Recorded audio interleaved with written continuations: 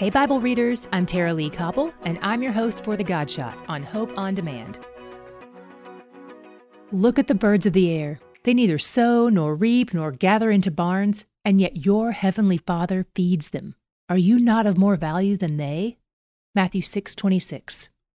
In the Sermon on the Mount, Jesus is probably talking to a bunch of blue-collar workers, farmers and fishermen and shepherds, so he uses imagery they can easily understand.